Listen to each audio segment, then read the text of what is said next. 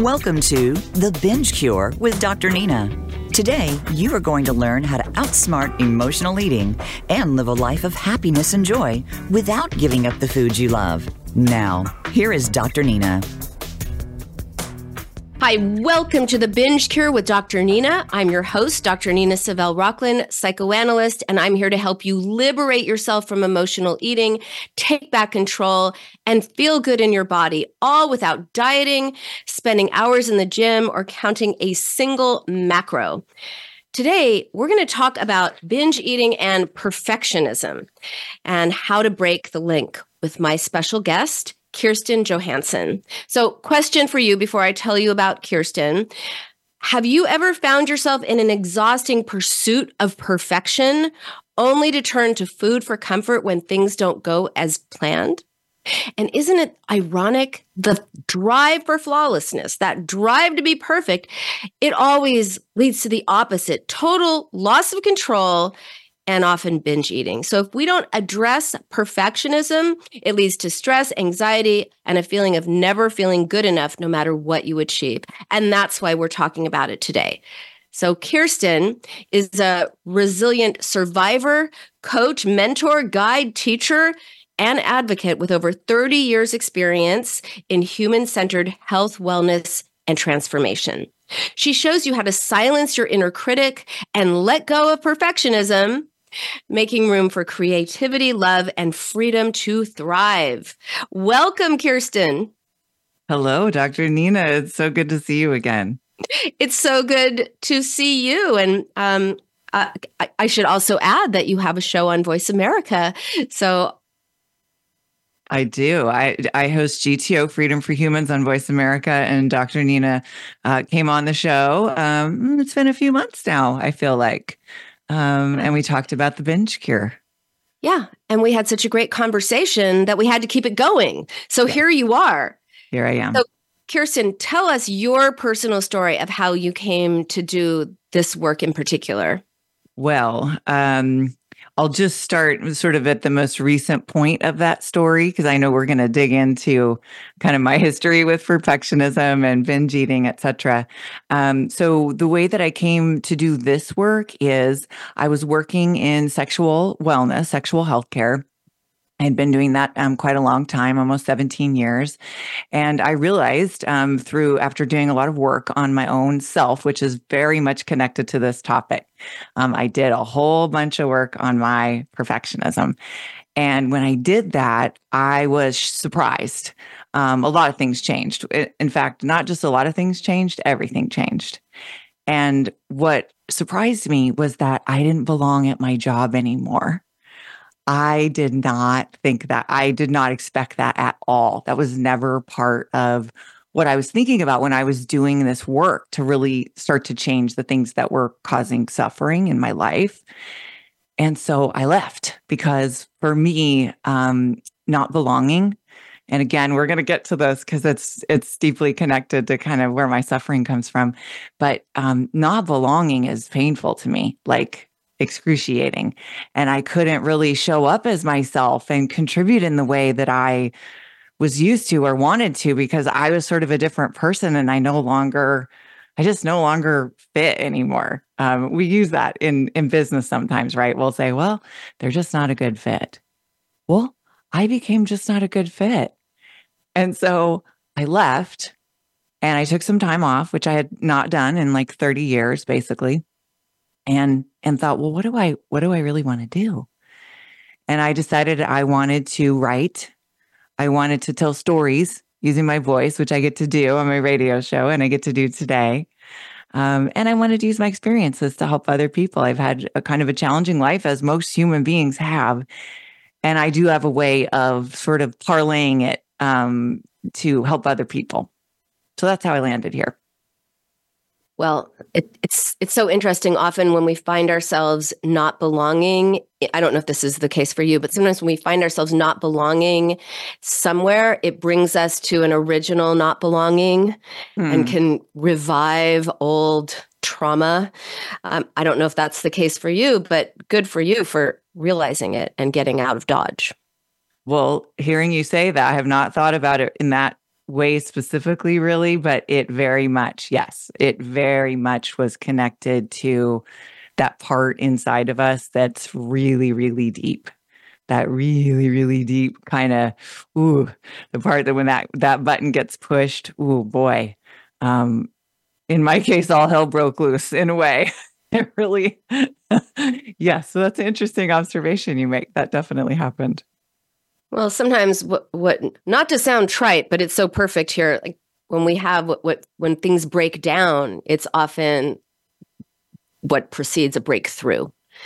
So very much. That was very much the case for me. Okay, so what you didn't talk about in that overview was your own personal experience, and I know you do have a history with eating disorders. I do. And how you integrated that history with the work that you do now. So can you share a little bit about that?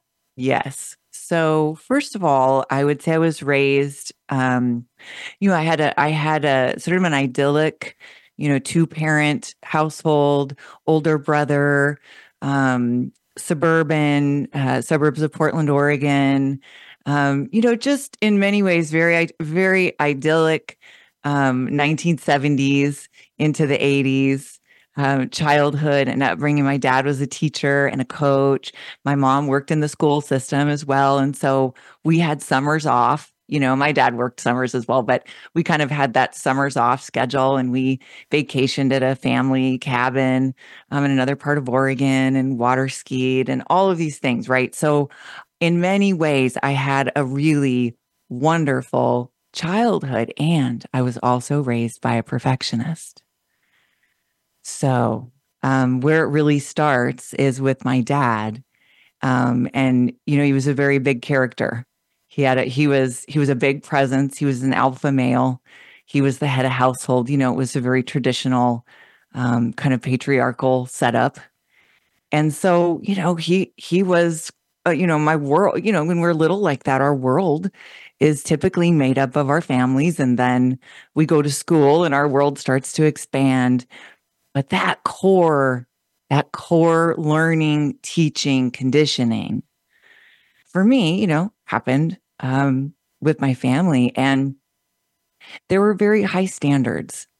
And it really wasn't acceptable not to meet those standards. So when I'm talking about high standards, I'm talking about performance in school, and getting good grades and demonstrating that you're an intelligent being. That was incredibly important. Manners were important. Behaving a certain way was important. Appearance was important. The way I was dressed, the weight that I was, particularly as I, began to grow into a young girl. All of the messages that I got and all of the standards that were set and the way that I was coached by my coach dad and pushed was toward a very high standard. And I'll just end this with, as a teacher, he was an English teacher, and there was a big poster right by the door. And as you exited his classroom, it said, "Perfection is an ideal and is therefore unattainable." And I now know he was speaking to himself. Oh. Yeah. Dun, dun, dun. Dun, yes. dun, dun. Yes. Well, for those of you who are listening, you can't see this, but I'm holding a cup that says perfectly imperfect, as we all are. But when we get the message that somehow we have to be more perfect, we have to be perfect in order to earn acceptance or love or what have you to fit in, then that is a very high bar indeed. And how did you cope with that, with all of these messages? Well, I became a person who tried very, very hard. So the first way was to try really hard, to pay attention to everything, to meet the standards, because I didn't want to be punished. And along with the perfectionism, there was also rage. And as a perfectionist, it's it's a well of suffering. That's really what I want to say about perfectionism. It is an endless well of suffering because you are setting unreachable standards and then trying to reach them. So there's no end. It's inherently self-hating because you're set up to feel like a failure or to potentially characterize yourself as a failure or to never be able to rest. And so, I don't know. I'm not going to analyze him posthumously, really, but knowing myself now, what that perfectionism caused, I could see potentially where like all that angst and that rage potentially came from. But it created a bit of a scary environment where you really, it was like, try hard, try hard, try hard, and try to avoid getting in the way of the anger, maybe when things didn't go the way that he wanted them to go.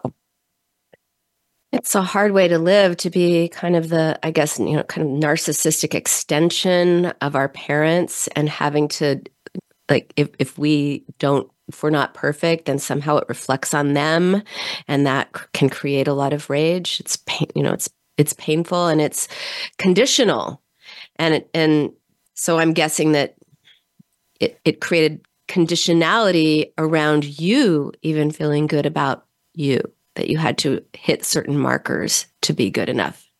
Oh, absolutely. And even with those markers, I never really felt good. Like even when I would hit them, I wouldn't really feel good. Or if I did, it would be very brief. It would just be this maybe a little sparkle. And I think, okay, all right, I did that, or I made that, or I accomplished that, or that thing went good, or I didn't make a mistake, or whatever you say to yourself. But it's not lasting, right? That's the whole point of this. That beast is never satisfied. There's never going to be enough for it. Makes me think of a friend of mine who was married since divorce, and you'll understand why in a moment, married to someone who was a director, and he got nominated for an Emmy. And you would think that as a director, you're nominated for an Emmy. You go, yes, this is awesome. I've arrived, got nominated for an Emmy. Oh no, he was actually very depressed because he said, well, it's just a daytime Emmy and it's not the Oscars. So basically, the only way this guy was going to feel good about himself is if he was nominated for an Oscar and won it, and won every category. The bar was not too high, was it? So, okay, so you're growing up in this environment where you have to do well, and if you don't, there's anger directed at you. There's anger, or there's, sometimes there would be anger, but sometimes it was just like for me, and this followed me. I remember having this kind of breakthrough in my, I would have been in my 40s at this point, and I was really still, all those years later, I was struggling so much with anxiety, and I just thought, oh my God, like I can't live like this anymore. And so I searched out a therapist. I've seen a number of therapists over my lifetime, and I searched out this therapist, and just a couple sessions in, I finally was able to break through to the source of the anxiety, and it was fear of being a disappointment. And so I really deeply internalized that fear of being a disappointment to my dad, of course. My mom is more of an unconditional lover. So I had a nice balance there. But I didn't want to disappoint either one of them. And then, of course, that carried into many other areas of my life. It carried into my relationships with men. It carried into my professional choices and relationships and performance, etc. So yeah, that, like as if I disappoint you, the world is going to come crashing down, is what it feels like. It's what that conditioned voice says. It's made up, right? But I believed it very much. And for you, what was the connection between perfectionism and everything that went with it and your relationship with food? When I was around 10-ish, we moved to a bigger house from the little Rambler that I grew up in. And I remember even the first time, before we'd even bought the house, we went as a family. And I remember standing in the living room and there was a presence there. And I felt it. And, I was a, speak when spoken to and behave yourself kind of kid, as you might be picking up. So I certainly wouldn't have said anything about that. But I just remember feeling something. So anyway, we purchased that house. My parents purchased that house. We moved to the bigger house in a little bit different neighborhood, but I could still walk to and from school. It was a little further and a little bit of a difference for me. So there we are in this new house. And there is something Recording about in it. progress. Recording stopped. That is Recording in progress. kind of unsettling to me. And my mom goes back to work. So she had worked and then took some years off while my brother and I were growing up. And then she went back to work and then went back to work in the school system. And so I remember at that time, they just said, do you think you can walk home by yourself and just be home, from school for a couple of hours? I can't remember, 2-3 hours maybe until we get home. Now, they're asking this of a kid who is not ever going to say, no, I can't do that. Or no, I'm scared, or I'm not sure, or that's not in my repertoire. What's in my repertoire is, yes, of course I can. Yes, I can. Yes, I can do that. So, I kind of became latchkey and I came home and I was scared. And my response to that was not to tell anybody I was scared or to ask for a chat about what might be the options for what I might do after school that would, all the things one might do if one cares about oneself, if one's kind of learned to have compassion for oneself, right? But I hadn't learned that yet.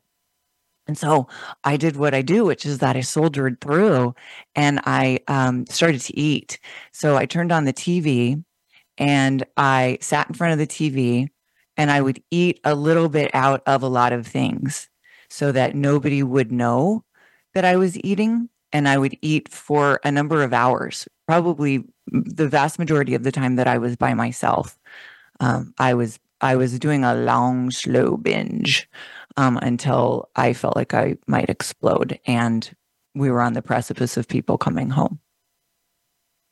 And that feeling of you might explode, that's painful. And I guess you could say that you were turning the pain of being in this house with a presence and feeling scared, the emotional pain got converted into physical pain. The loneliness and emptiness got symbolically filled. Kind of resourceful in a way, but ultimately more an enemy than a friend. Right. Yes. That's the interesting thing about binging, right? Is that sometimes the voice tells us, that conditioned voice, all those conditioned voices we all have, says, well, you deserve it. You've had a hard time, or, you need it, or you just need some comfort. There's all kinds of things, right, that kind of go through our minds that make it sound like almost a comfort or a reward. But in my case, it was absolutely, it was that voice that said that. It was that anesthesia effect, that putting a lot of sugary, starchy processed stuff in your body does to your brain. And yes, it also was a punishment. Binging was definitely a sort of a punishing behavior. Well, it was, look, it sedated you. Yes. Right? It sedated you. So, it is always a frenemy. It's always a friend in that it does something for you.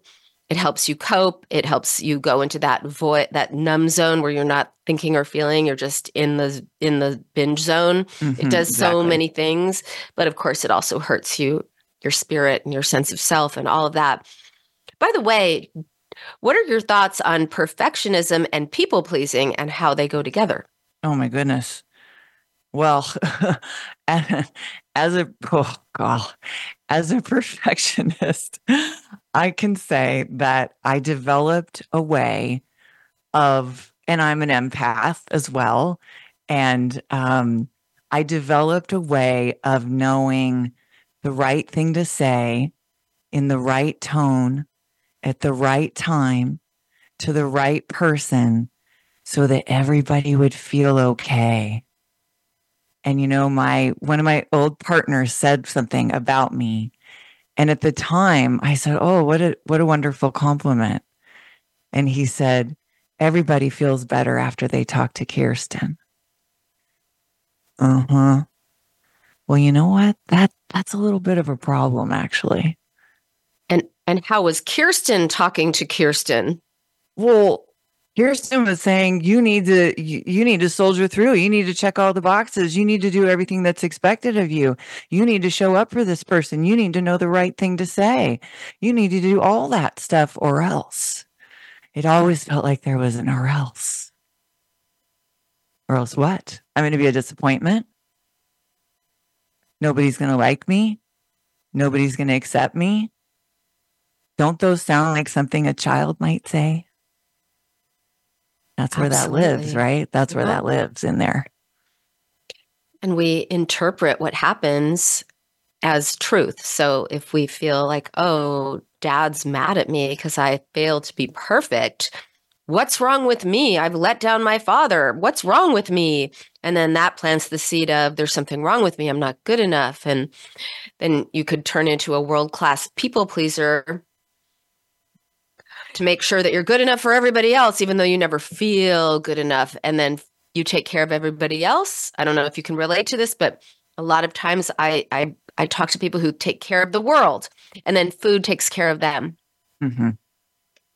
Yes. It's like your little go-to,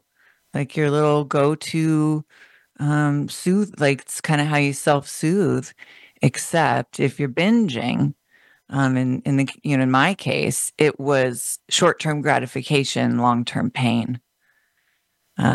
In all cases. Yeah. Okay. I'm trying to own my own stuff, but yes, that's my experience. Yes. Of course, it's a way of coping that ultimately hurts you and hurts your self-esteem and hurts your body and hurts all the bad things. All the bad things. Yep. Which kind of leads me to another question, which is, the perfectionism's impact on our relationship with our body image. Mm-hmm. When we talk about ourself, what are we talking about? Well, that was a biggie a really biggie for me. So there were definitely messages growing up. And I grew up in the 70s, and Farrah Fawcett was my icon, right? Like that was who I really, yes, the hair. I sat in the kitchen. My mom would put it in the curling iron. I would hold it. We'd try to, I have like kind of fine hair, so I could never get that feather like Farrah had, but we would try to feather my hair like Farrah, and I watched Charlie's Angels, and I had the Charlie's Angels dolls, and listen, there's nothing wrong with Farrah. I love Farrah. And it was a certain look that was kind of in the zeitgeist during that time. We all know that people are always telling us how we're supposed to look, right? Well, they were telling us that back then, and it was a skinny, kind of archetype. And so not only did I have that coming in, like we always do in terms of media, but I, again, had some relatively strong opinions being expressed by my dad about women, needing to be attractive, that attractive women were valuable. Smart women were also valuable. He very much valued intelligence. So I got that message too, but that attractive women were valuable, and that one of the key pieces to being attractive was to not be fat. Yeah. So, as somebody who is trying to check all the boxes and meet all the standards, what is instilled in me is it wasn't a problem for me for a while. Like it didn't become a problem until a little bit later in life. But when it did, that fear of being fat, like, oh my God, if I'm not thin, then I'm not this, I'm not that, I don't meet this standard. And all of a sudden I cease to have value. So for me, they were very closely tied. Yeah, it sounds like you are not lovable unless you are at some certain weight that your father and society deemed attractive. Correct. And, I fluctuated for a long time, for many years, as someone with an eating disorder. And, when I was married, I fluctuated up. Like my binging got pretty regular, and I was not at that point purging yet. And my husband basically, I mean, the words that he used were something along the lines of, "You're fat, you're unattractive, and you're not the woman I married." Oof. Yeah. So the fear that the love will be taken away if you are not thin was realized. It was actually fully realized in my marriage. And did you marry someone who was similar to your dad, unbeknownst to yourself? Actually, no. Interestingly, he was really not much like my dad, other than that sort of thing that men do to women in terms of determining how you should look and then attaching their own self-esteem to how you look. So that was going on for sure. So perhaps maybe there's a little bit of that in there. But what I did is I married a binger. Oh. 2 bingers got married. Did you know this at the time? No, I met him on a downswing. Meaning he was kind of dieting and stuff at the time. And so I did not realize that. No, not until later. Interesting. Yeah. Yeah. So when we have this standard of you're either perfect or you're rejectable. Yes, exactly. What do we do with that? Not just people who struggle with binge eating, but especially people who struggle with binge eating and with food or with bulimia, binge eating, whatever. And binge eating is, and this is something that still so many people don't know, it is the most prevalent eating disorder that nobody knows they have. Like they think they have no willpower. They think they're a food addict. They think, and they don't know that it's a diagnosable, treatable condition. Yes. So as I started to binge around 10, and then in my teens, I developed a pretty raging addiction to alcohol and drugs and men and sex, and the food went to about number 4 for a while. So during that period of time, there was a number of years where I was heavy into drinking and drugs and men. And so there was binging going on, but it was sort of, Binging on men? Oh, well, yeah. There was all that going on. And so there was also food binging going on, but it just didn't rise to the level that the other 3 did. So it didn't get a lot of attention, I guess. And then I went to treatment because I spiraled in my teens. And so I went to treatment, and I sat across from a guy. We must have had assigned seats, and there were certain nights we'd have German chocolate cake, and I liked it. Yep, liked cake. And he would always give me his cake. And there I am, with like multiple cakes stacked on my tray. And, they're feeding us stuff like pancakes in the morning and stuff that's like, like a bomb, to our systems. And there it came creeping back, because the alcohol and the drugs were now, I was abstaining, not from the men. That still stayed very prevalent. But there the food started to come back. And when I got out, I'd gone in pretty emaciated because I was drinking a lot and I was just drinking a lot and using drugs and running around and stuff. And so when I came out, I mean, sure, my teeny little shorts were maybe just a little bit snug, back in the day when there's no Lycra and anything around my waist. And I don't even know, I guess maybe I noticed it. I don't know that I put a lot of thought about it. And then there I go back to this guy that I had been with prior that was super dangerous for me to be around, fully into drugs still and criminal activity, all this stuff. And so I have sex with him because that's what I do right back then. This is how it is, y'all. Just going to tell you the real stuff. And he, with his thumb and his first finger, he just pinched a little bit of flesh on my side, like at my waistline, like a tiny bit. And he said, "Oh my God, did you gain weight?" And it was like, he was like shocked. Like, how could you? I didn't even think, what? Well, how is this possible? So everybody, do you hear how like these belief systems that I had and that I internalized, and then, we have the media and all those messages, and then we have men, in various forms just saying, yep, you are only valuable if you look this way and you perform this way and you basically check all the boxes. Yeah. And here's a guy who is doing criminal activity, but your crime was gaining weight at rehab. Yes. And he also, not that this matters, but he wasn't like a thin person. I'm just going to say that too, nor was my husband.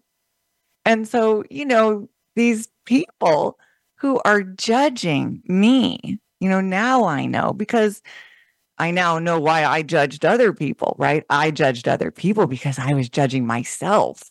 And you were judging yourself because you were judged. Yes, and I believed it, right? And but that's the vicious cycle, because that kind of hatey, judgy stuff that comes out of someone is only in there because they're saying those types of things to themselves. If they weren't doing that, they wouldn't be able to say that to me or to anybody. So it really didn't have anything to do with me.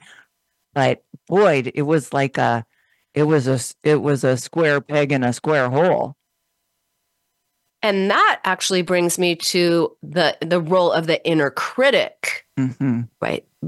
Earlier, you were talking about yourself, like you were talking to yourself, like you need to do this and you have to be that. And you like talking to yourself in that second person voice, which I often equate when it is rude like that or task mastery as well. Right. There's your inner critic. So what about like how you then internalize this critical voice that you got first from your father, then from these various men? Now you're criticizing yourself the way you were criticized. What is the role of inner critic in perfectionism, and well, I'll save my second part of my question for after you answer that question. Okay. Well, I guess I would say the inner critic's role in my perfectionism was it was the facilitator. It was the project manager.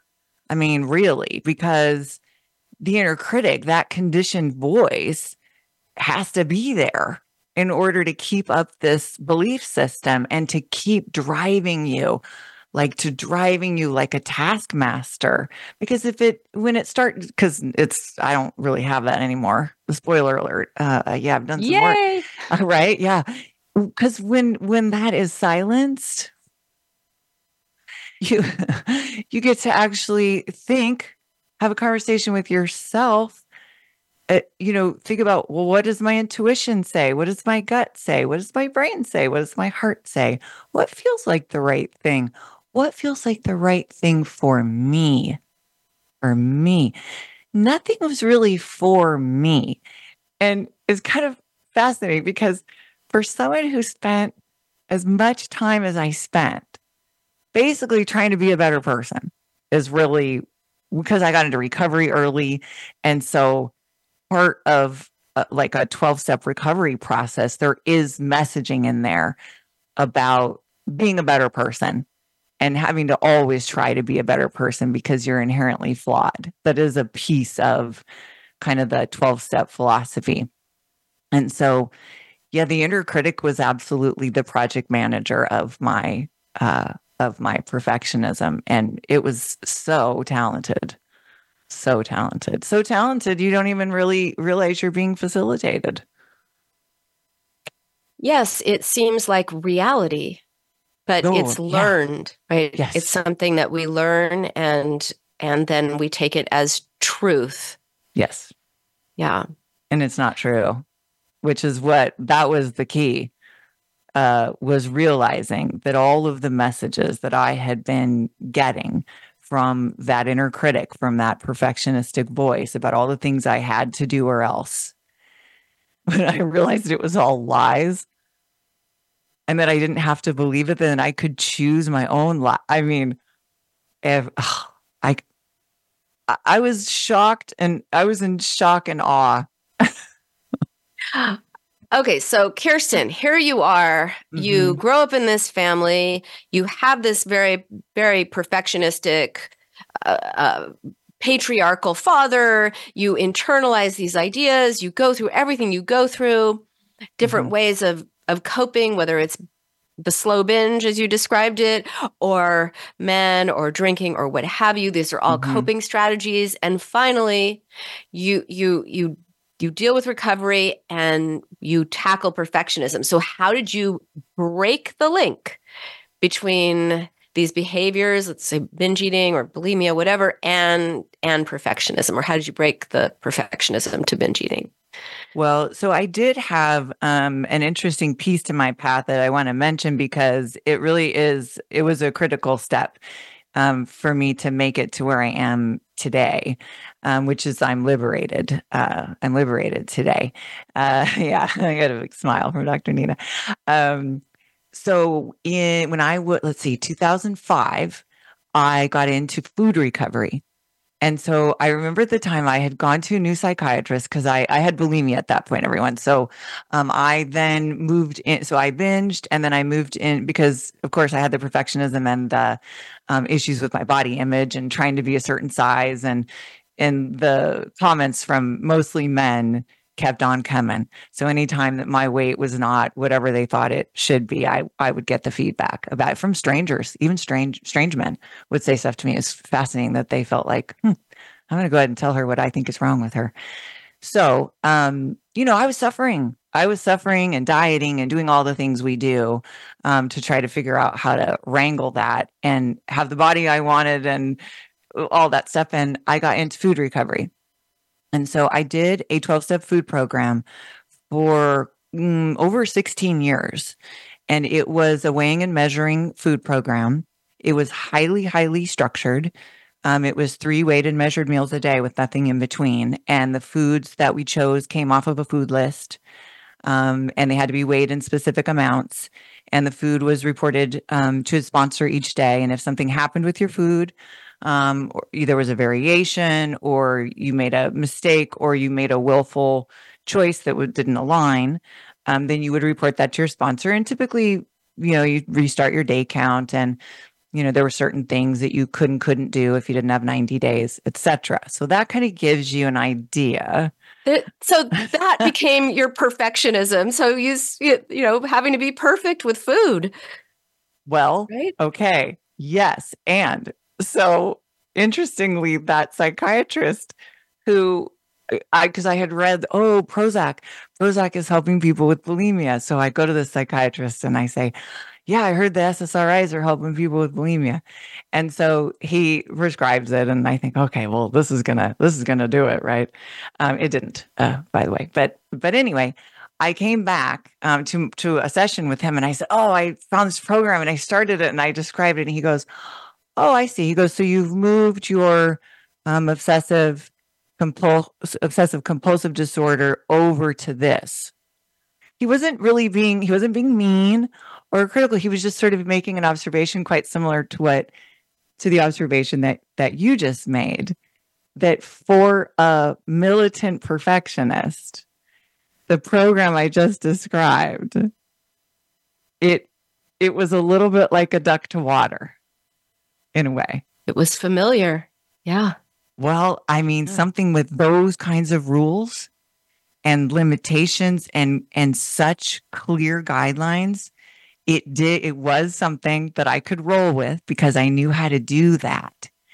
It also arrested the bulimia. I have not purged my food since like April of 2005. And it also freed me in a way.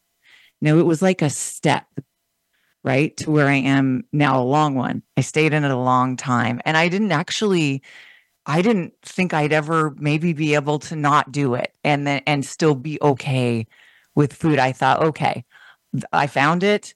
I can do this. I did it in a lot of different countries. I did it at weddings. I did it, you name it. I did it, right? And I thought, well, this is just how I'm going to live. I'm just going to weigh and measure my food. And it actually taught me a lot about food, a lot about what food is right for my body and what food is not right for my body. So it also had some amazing positives.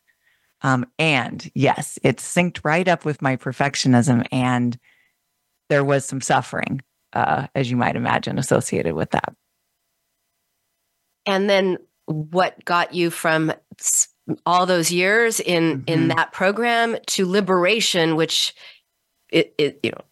I define liberation as you wake up and think about your day, not your diet. Yes. Right. So tell us how you went from that program, which just reinforced the perfectionism and the rigidity, to where you are now. Well, that kind of brings us back to the question you asked me at the very beginning, like what brought me to this work. So it was all tied up in the end of a relationship. Okay, so I wanted to mention the men because that has been I didn't realize. Okay, let me be a little bit more clear here. When I got to the food in the recovery program, I remember thinking, okay, I finally gotten to ground zero of these anesthesia behaviors of mine that sometimes go into an addiction or a dependency. But I hadn't. That's not where it was. It was really in my relationships with men. But of course, because as we've been weaving this story for you, what's underneath that, right, is this deep desire to be accepted. And so the original man. Sorry to interrupt, but by the original man, right? Who's the original man? By the original man, yes. And so so my marriage, and I was with the guy I married for 17 years. And that when that ended, I got with the next guy. And it was less than a month, everyone, 17 years, 26 days, new partner for 14 years. Now, this partner that I had, I poured all my efforts into being the woman that couldn't be left, couldn't be cheated on, wouldn't be betrayed. Just watch me. Look at what I can do. Look how well I can do at work. Look at all the cosmetic procedures I can have. Look how I can stay on my food plan and how thin I can be. And look how pleasing I am. And look how I'll do things with you that I don't really want to do. But you want them. So I'll do them anyway. But again, I don't know that that's what I'm doing because this is how I've lived. What I know is that I really, really love this guy. And I'm just trying. And I'm thinking, okay, this is my guy, this is my person. And I built this life. And Nina, it looked great. Beautiful condo, great job, good salary, big title, beautiful trips every year, great wardrobe, frozen face, big lips, all the stuff. I had all the stuff, the good bag, Did you live in LA? Because boy, you described Well, exactly. But that's my archetype. I'm trying to be the me Seattle version of a Real Housewife here, right? Trying to do all the stuff. And guess what? I got betrayed. I got cheated on, and I got left. And I plummeted to just about the darkest, lowest, most painful place I've ever been in. And I'm a cancer survivor, everyone. I haven't mentioned I had anal cancer.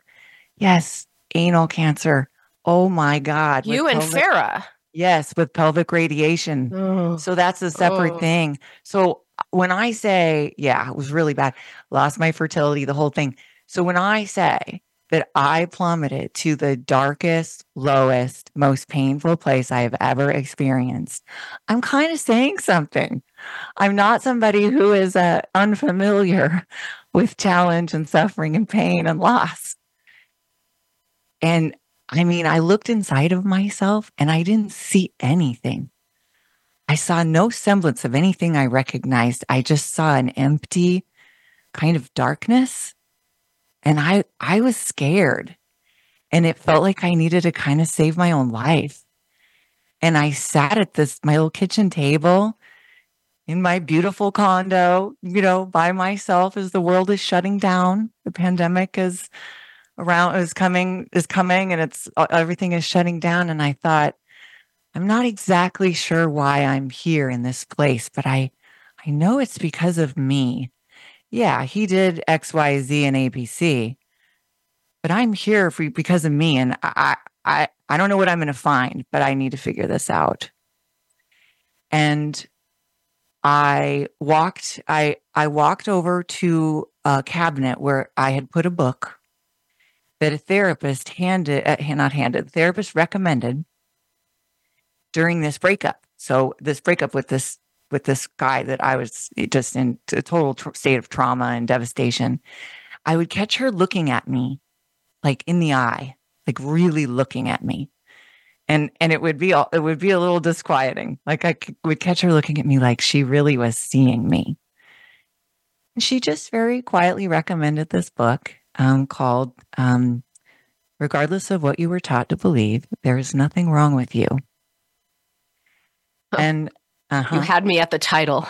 So I bought it, right? And then I moved out of that shared condo we had together and unpacked and put the book in the cupboard. And, we started doing meetups and started trying to build a life. And then, okay, so there we are. I'm in that sort of darkness. I'm devastated. I walk over and I think, I wonder about that book. And I took the book out. And it's a small but mighty book, I'm going to say. It's not dense in words, but it is dense in meaning. And I read it cover to cover. I just sat on my couch in the sun and I read it cover to cover, and I had to stop and breathe. And I would sometimes say out loud to nobody, "It's all lies. It's all lies. None of this is true. I don't have to do any of this stuff. I'm valuable as I am. And the person who gets to decide that is me. And acceptance from a man is not going to do anything for me because I don't accept myself. I don't accept myself.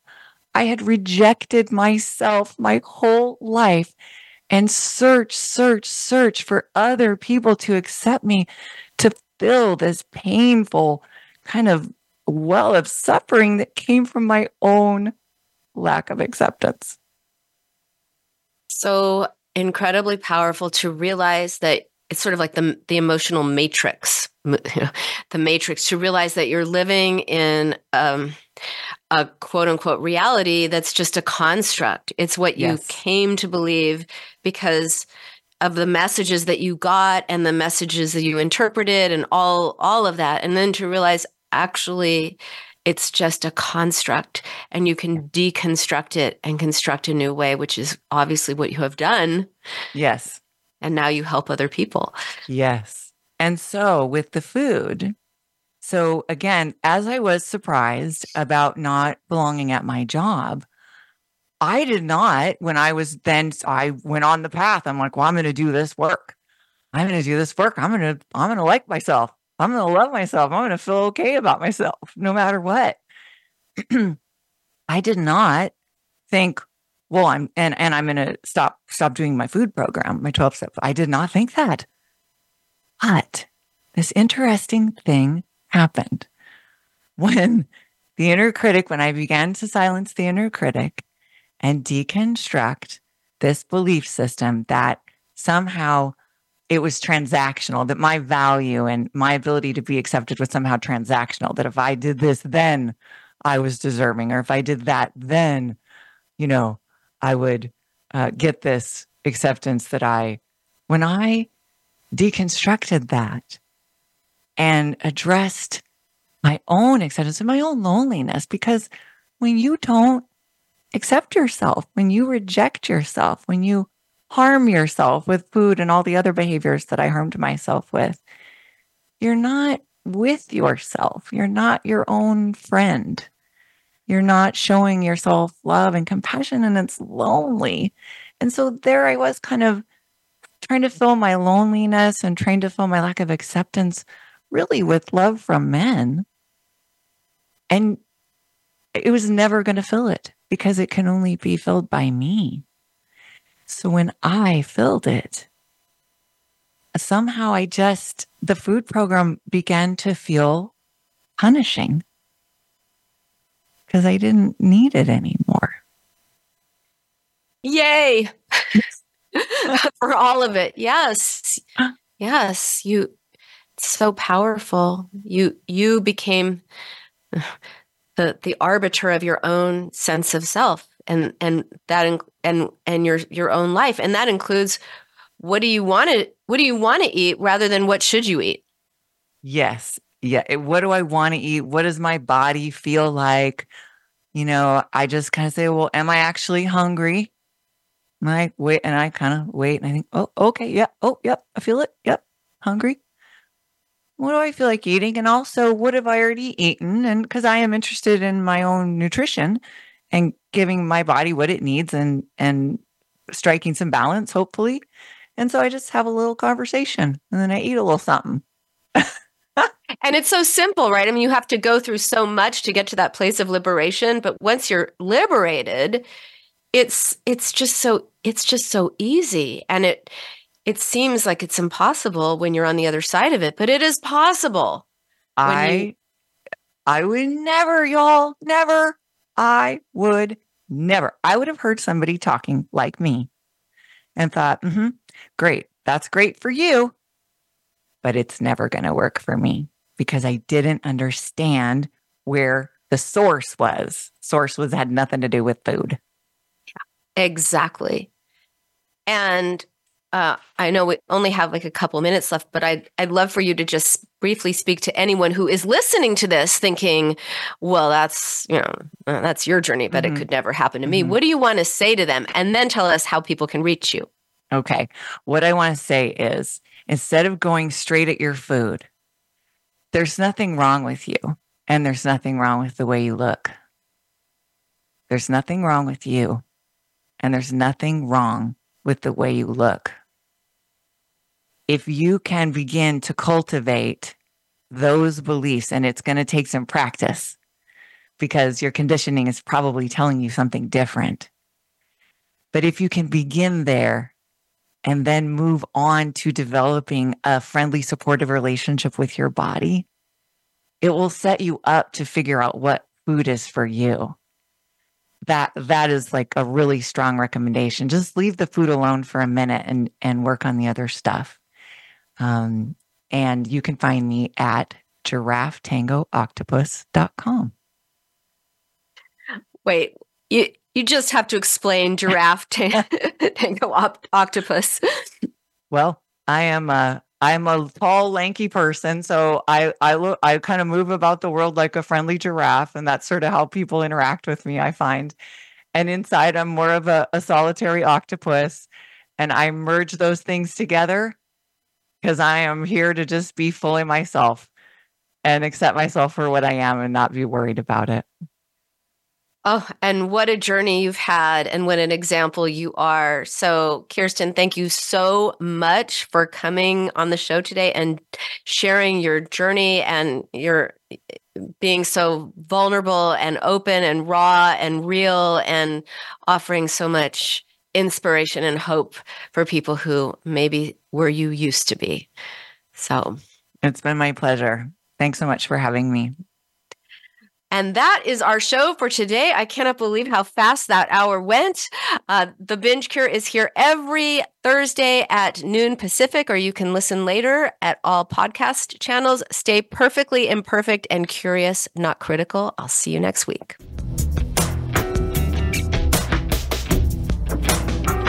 Thanks for tuning in to today's episode of The Binge Cure with Dr. Nina. Each week, she offers valuable insights to stop emotional eating and give steps to lead a joyous life. Tune in next Thursday at 12 p.m. Pacific Time on the Voice America Health and Wellness Channel.